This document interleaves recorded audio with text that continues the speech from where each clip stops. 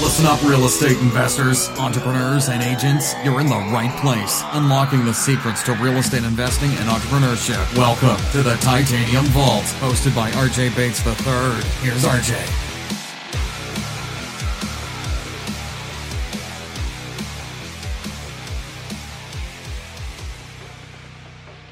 Excited to have Casey Denton with us today. Casey, how are you doing? Doing great. How are you, RJ? Good. Why don't you introduce yourself a little bit and tell us about what you do in real estate investing? Yeah, my name's Casey. I'm with Easy Street Capital. We're a hard money lender based out of Austin. We've been doing this about 2 years. However, I guess you want to hear a little bit about how I started and how I got to where I am? Absolutely. Yeah. So I started off actually out of college initially as a commercial real estate broker in Los Angeles. So I was in California at the time. Was working as an apartment broker, multifamily deals, did that for a couple years, then ended up transitioning into managing REOs for Freddie Mac and Fannie Mae as the whole sky was kind of falling and there was a lot of REOs and they didn't have the personnel to manage them, so they started hiring outside companies to manage their REO portfolios. After doing that, kind of transitioned into property management. I had a property management company managing apartment units in San Diego. And then after that, started flipping houses, primarily just flipping single-family houses throughout San Diego and a little bit in Orange County as well. In pretty large volume, did about 200 flips out there. Then moved to Austin about 4 years ago to look at flipping houses in Texas because there seemed to be a little more opportunity out here and a little less competition. Flipped about 200 houses over 2 years in Austin and San Antonio, and then have transitioned the last couple of years into hard money lending. So now we're lending money to the investors rather than taking the principal position. We're helping other guys do it by lending them the money and providing them the capital. So let's talk about your rehabbing experience. What were the differences that you noticed from San Diego to Austin?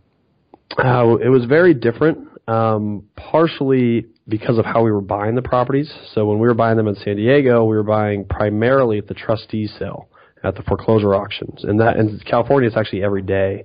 So I'd go down to the foreclosure auction every single day with a wad of cashier's checks and bid on properties, and we were buying them pretty heavy volume, probably a few a week.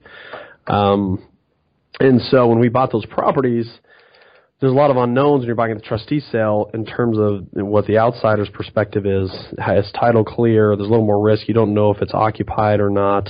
You don't really know the interior condition. You can do a drive-by, but there's a lot of risks involved in that purchase, but there's also a lot more opportunity if you know what you're doing. And so when we bought those properties, a lot of them didn't need much renovation, or they didn't need a lot of upgrades to really get them to a marketable condition where they would sell for a good price in the MLS. It was more of an arbitrage business where it was an add value business, and so we were buying these houses and putting paint and carpet in them, and literally that was it in a lot of cases, and still making a healthy return on them.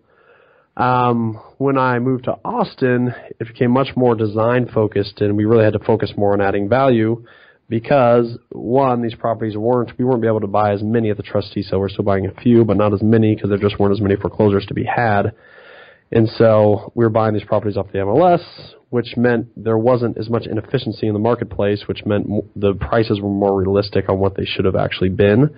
And so we had to create value on the back end by doing more of a higher-end renovation, and a little bit different styling. California was a lot more tans and beiges, and this was more blues, grays, and whites, a little more mid-century modern sort of feel to them. But they were a lot more design-heavy, but also a lot more contractor-dependent, and making sure we had the right guys in there doing the work correctly. In San Diego, it was kind of, hey, anybody can put in paint and carpet. It was much simpler to manage those flips. So there was quite a bit of a difference. It's a good question. So let's go back to San Diego when you're doing the deed of trustee sales. How were you analyzing the properties? Did you get a list of the properties that were going for sale the day before, or how were you pulling comps or even knowing if it was a good deal before you purchased it? Yeah, it's actually a good question. So you don't know out there. Here, in Texas, it's once a month, but in California, it's every day. And so you wouldn't know what properties were going to drop, we call it, which means go to sale that day, until the morning of. And so the trustee sale was at 10. It was sort of 10 each morning. And so we'd get the list probably 6 or 7-ish, and we'd be in there first thing in the morning.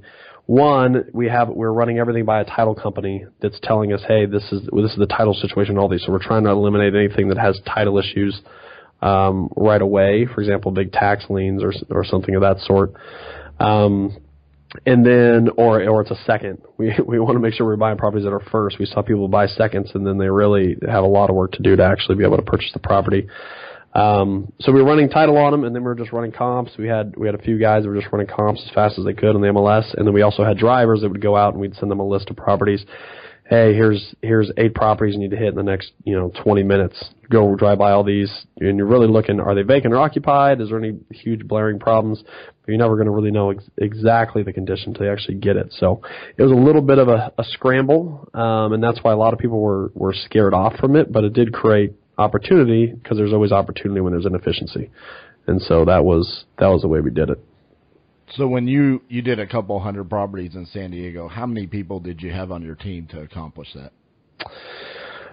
We probably had about, just because we had San Diego, LA, and Orange County. On the San Diego team, we had about 4 or 5 people, depending on the time. That's not bad. And how many years did it take to flip the 200 so properties? That was over about 2 years. So you're literally closing one deal a week on average. Yeah, it's about a flip every 3 days. Wow, that's impressive. So then you moved to Austin. Did you take the same business model from San Diego to Austin, or did you have to make changes because of how you were purchasing properties? Yeah, so we definitely had to make some changes. We were still going to the auction when we were out here at first, but again, it's only once a month, so maybe you pick up 3 or 4 or 5 that one day, but then you're sitting there the rest of the month. You've got to find properties elsewhere, and so that was the difference in San Diego. We had a constant influx of properties from the trustee sale, but out here we had to, also partner with agents to try to find deals on the MLS that made sense. And we had some experience buying on the MLS at this point because we had been doing some more of that in San Diego towards the end as well. We were partnering with agents that knew the distressed property game. And we also actually hired a guy or two that were looking for deals on the MLS for us as well. And so they were just constantly scouring the MLS, trying to find deals. And we were partnering with agents both in San Antonio and in Austin because that's really the markets we were flipping in. So you have no problem buying an investment property off the MLS. And that's something that I commonly hear from investors saying, they don't want to purchase a property off the MLS. Walk me through what your mindset is and why you don't have a problem with that.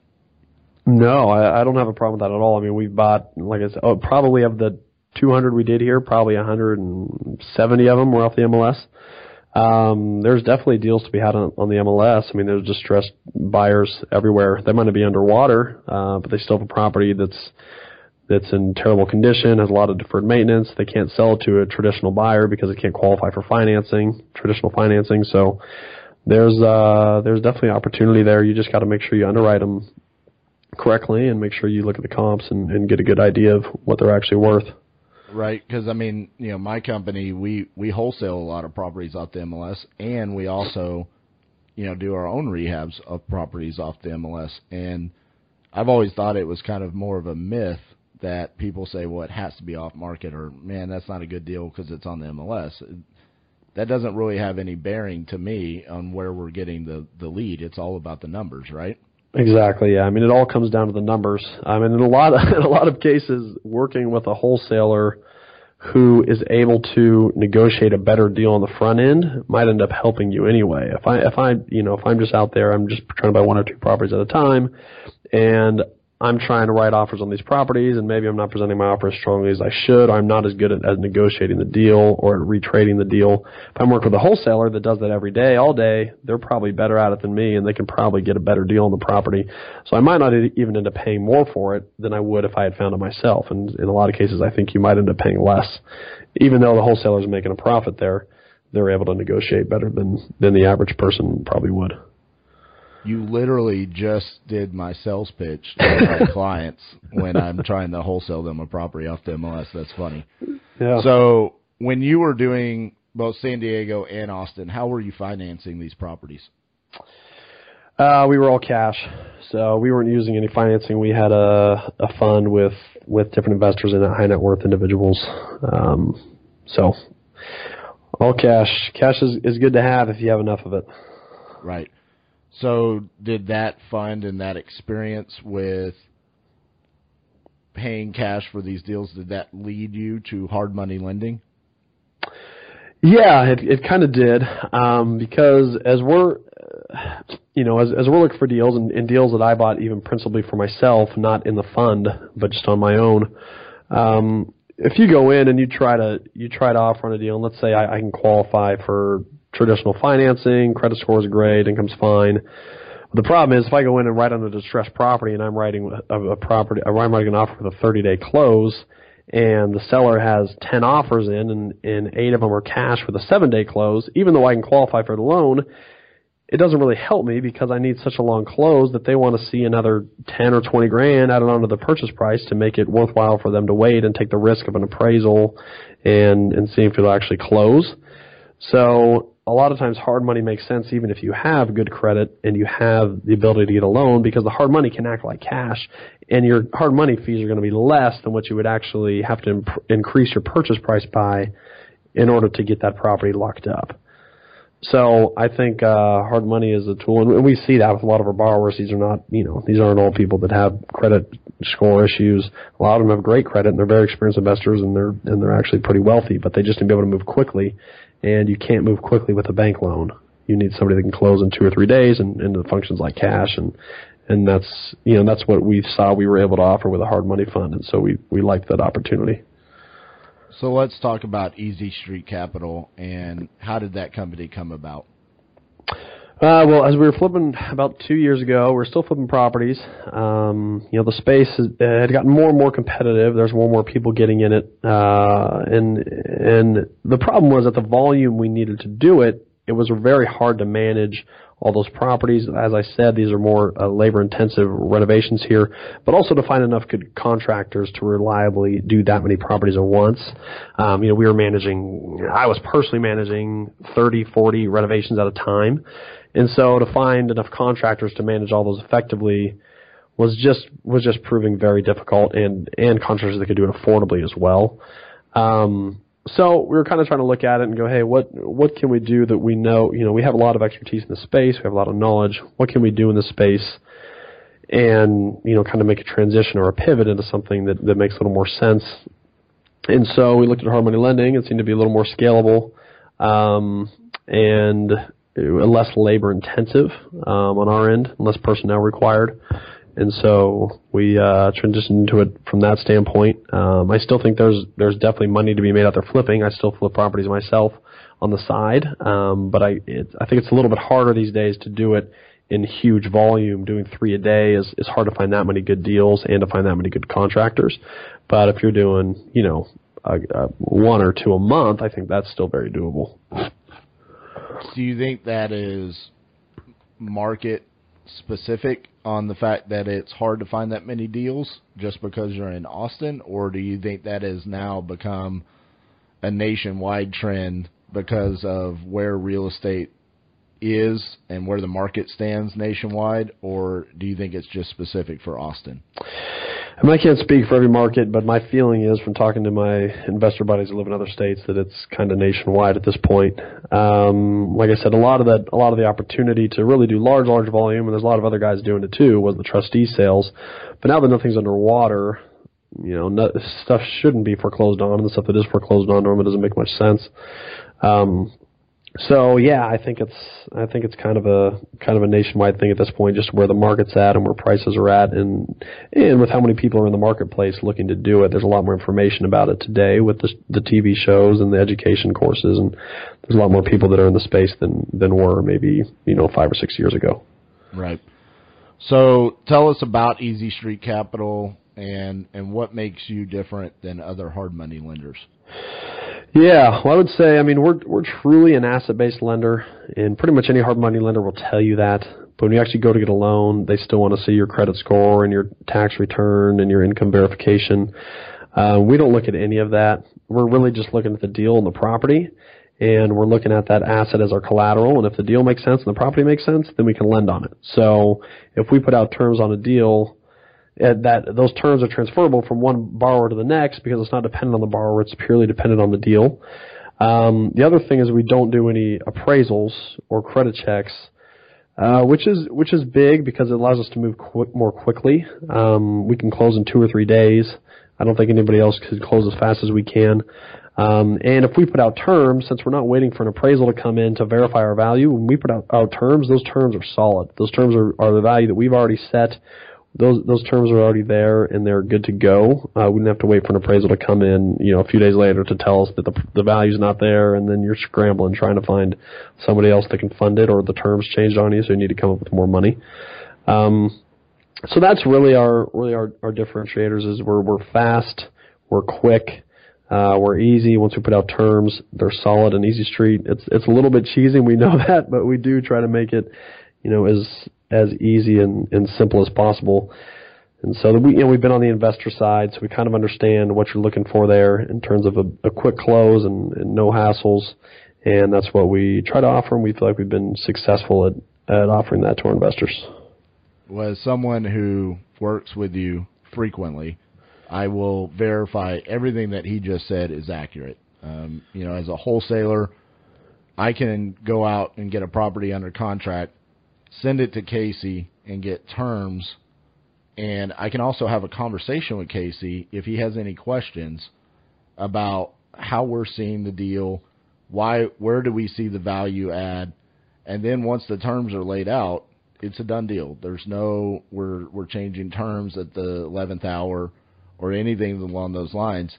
In fact, you've kind of spoiled me to now where when I virtual wholesale in other markets, I find it so hard to work with other hard money lenders because I'm like, it's just not like working with Easy Street. And I've never actually thought about how cheesy your name is until you just said that.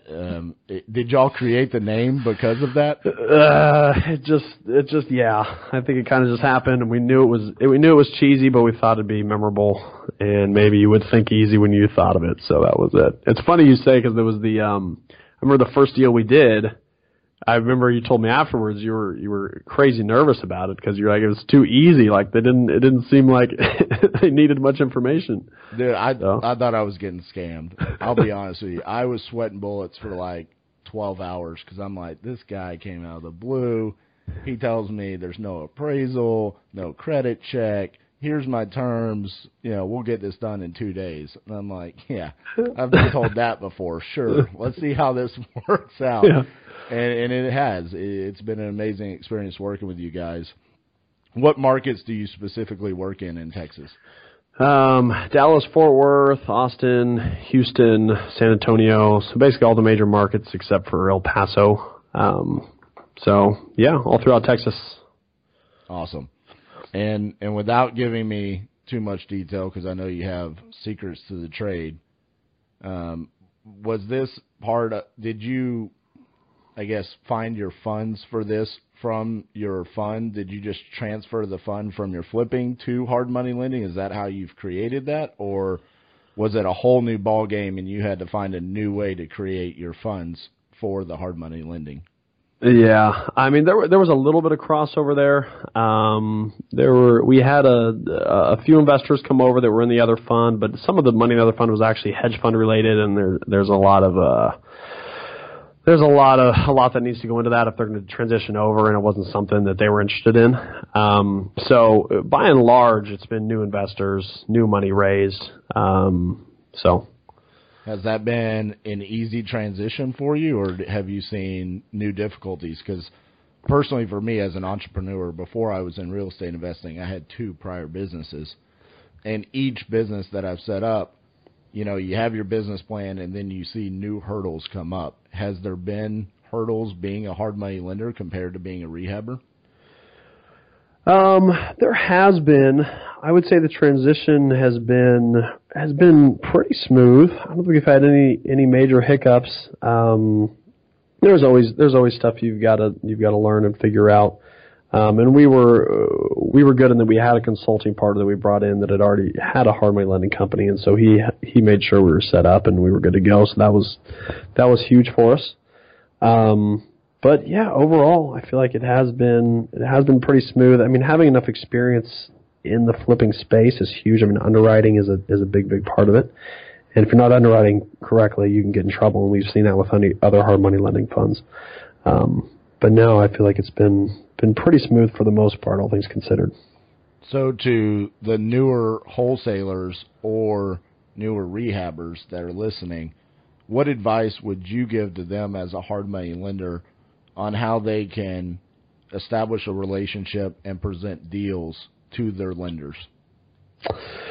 I would say just make sure you really we don't need a lot on the deal side, so there's not much need to be presented. I mean, to get a quote, it's really just address, purchase price, rehab budget, and what you think the ARV is. But my advice to the new rehabbers is really, really know your numbers. It all comes down to numbers. Make sure you really do the comps yourself. Don't take anyone else's word on the comps. Make sure you have your numbers there, and also construction budget. Make sure you've got that dialed in.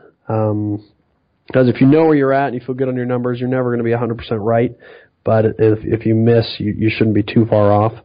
But if you kind of go in blind, you can get in trouble. So that would probably be my quick advice. Is the future of Easy Street Capital going to expand to other states, preferably ones that Titanium is? I know you want to see us out in Hawaii. I wouldn't mind taking a trip to Hawaii myself. Right. But possibly, yeah, that's something we've talked about. As of right now, we're still just going full bore on Texas. But certainly that is something we're open to in the future. I mean, Casey, I'm inviting you to join me in paradise. Yeah, we definitely should look into that. At least do some due diligence, right? Exactly. All right, so I always like to wrap these interviews up with what is your why. You have an extreme amount of experience in investing, and you've moved from several markets, from LA to San Diego, now to Austin. What is the driving force behind you creating these businesses and continuing to move across the country and create what you have in Easy Street Capital at this point? I think for myself personally, I really enjoy real estate. It's a lot of fun, honestly. I mean, obviously making money is always a goal, and that's great, but real estate is very interesting to me. I mean, I've been in so many facets of it at this point, from broker to property management, to REO management, to flipping, to now lending, and also have some buy and holds and have my own rentals. But the thing I love about real estate is that it's always changing, and it's cyclical, and it's always moving. And to me, that's exciting because it creates a lot of opportunity, and it can be very entrepreneurial. If you can find a segment that's not being operated correctly, you may be able to go in there and really attack it and make a difference. So it's for the joy of it. I would say a lot of it is the why. I really enjoy it. I enjoy the challenge, trying to figure out where inefficiencies are and trying to exploit them. And I think that's a lot of fun. Well, I second that, and you're one of many guests who said they've found like a joy or a passion in real estate investing, and that's kind of where I am as well. I always knew I was going to be an entrepreneur, but real estate also brings this level of joy. Like you said, I love the ability to be creative within deals and find so many different ways to work with other people, joint venture. It's just the possibilities are endless, and that's one of the things that I love about real estate. For sure, yeah. I mean, it doesn't matter what your degree is, what your background is, any of that. You can go out and you can make a name for yourself and really do well if you're just willing to work hard and and find something that makes sense and go after it. So that's why I'm a big fan. Absolutely. For everyone that's listening, if they want to contact you, what's the best way they can reach you? Email Casey at easystreetcap.com. That's Casey with a C. Or phone as well, 512-808-3483. See, I knew you were going to do it. I love it when people give their phone numbers out. And I say it every time because I've done it on podcasts and I've gotten deals from doing that. So I love it when people give their phone numbers out on interviews. For sure. Casey, I appreciate you taking the time to sit down with us and share your broad, vast amount of knowledge that you have, and sharing a little bit about how you started Easy Street Capital and got into hard money lending. Yeah, I appreciate you having me on, and I look forward to see you at the golf tournament here in a couple weeks. Yes. I guess I should mention that. We do have a golf tournament coming up. This will be the first time I actually get to talk about it. Casey is going to be the title sponsor for it. It's the Titanium Golf Classic presented by Easy Street Capital. And all the proceeds are going to go to our recently developed nonprofit organization, Beat Kids Cancer. Childhood cancer is a pretty important topic to me. I had a niece who was diagnosed with leukemia when she was 3 years old. She went through 2.5 years of treatment, and I really got to see how terrible of a situation that is and how little research is done to bring awareness to it and develop new medicines. I think there's only been 3 new medicines developed in the past 20 years. And it's a passion of mine to give back, and then also to give back to this specific cause. So all the proceeds that we're raising at the golf tournament are going to go to Beat Kids Cancer, and then we're going to give 50% of those proceeds to childhood cancer research, and then the other 50% we're going to specifically give to families who are currently undergoing treatment within the DFW market. And so thank you to Casey and Easy Street Capital for being a partner with us on this cause, and also for being the title sponsor at the golf tournament. Yeah, we're very excited to be a part of it. Sounds like a great cause, and we definitely wanted to support it. So, yes, sir. All right, Casey, thanks for sitting down with us, and we'll see you soon. All right, thank you. Bye. Bye-bye. Thanks so much for listening to the Titanium Vault with your host, RJ Bates III. For more info and to stay up to date, visit www.podcast.thetitaniumvault.com and on facebook.com/The Titanium Vault. If you enjoyed the episode, please rate and review, and we'll catch you next time on the Titanium Vault.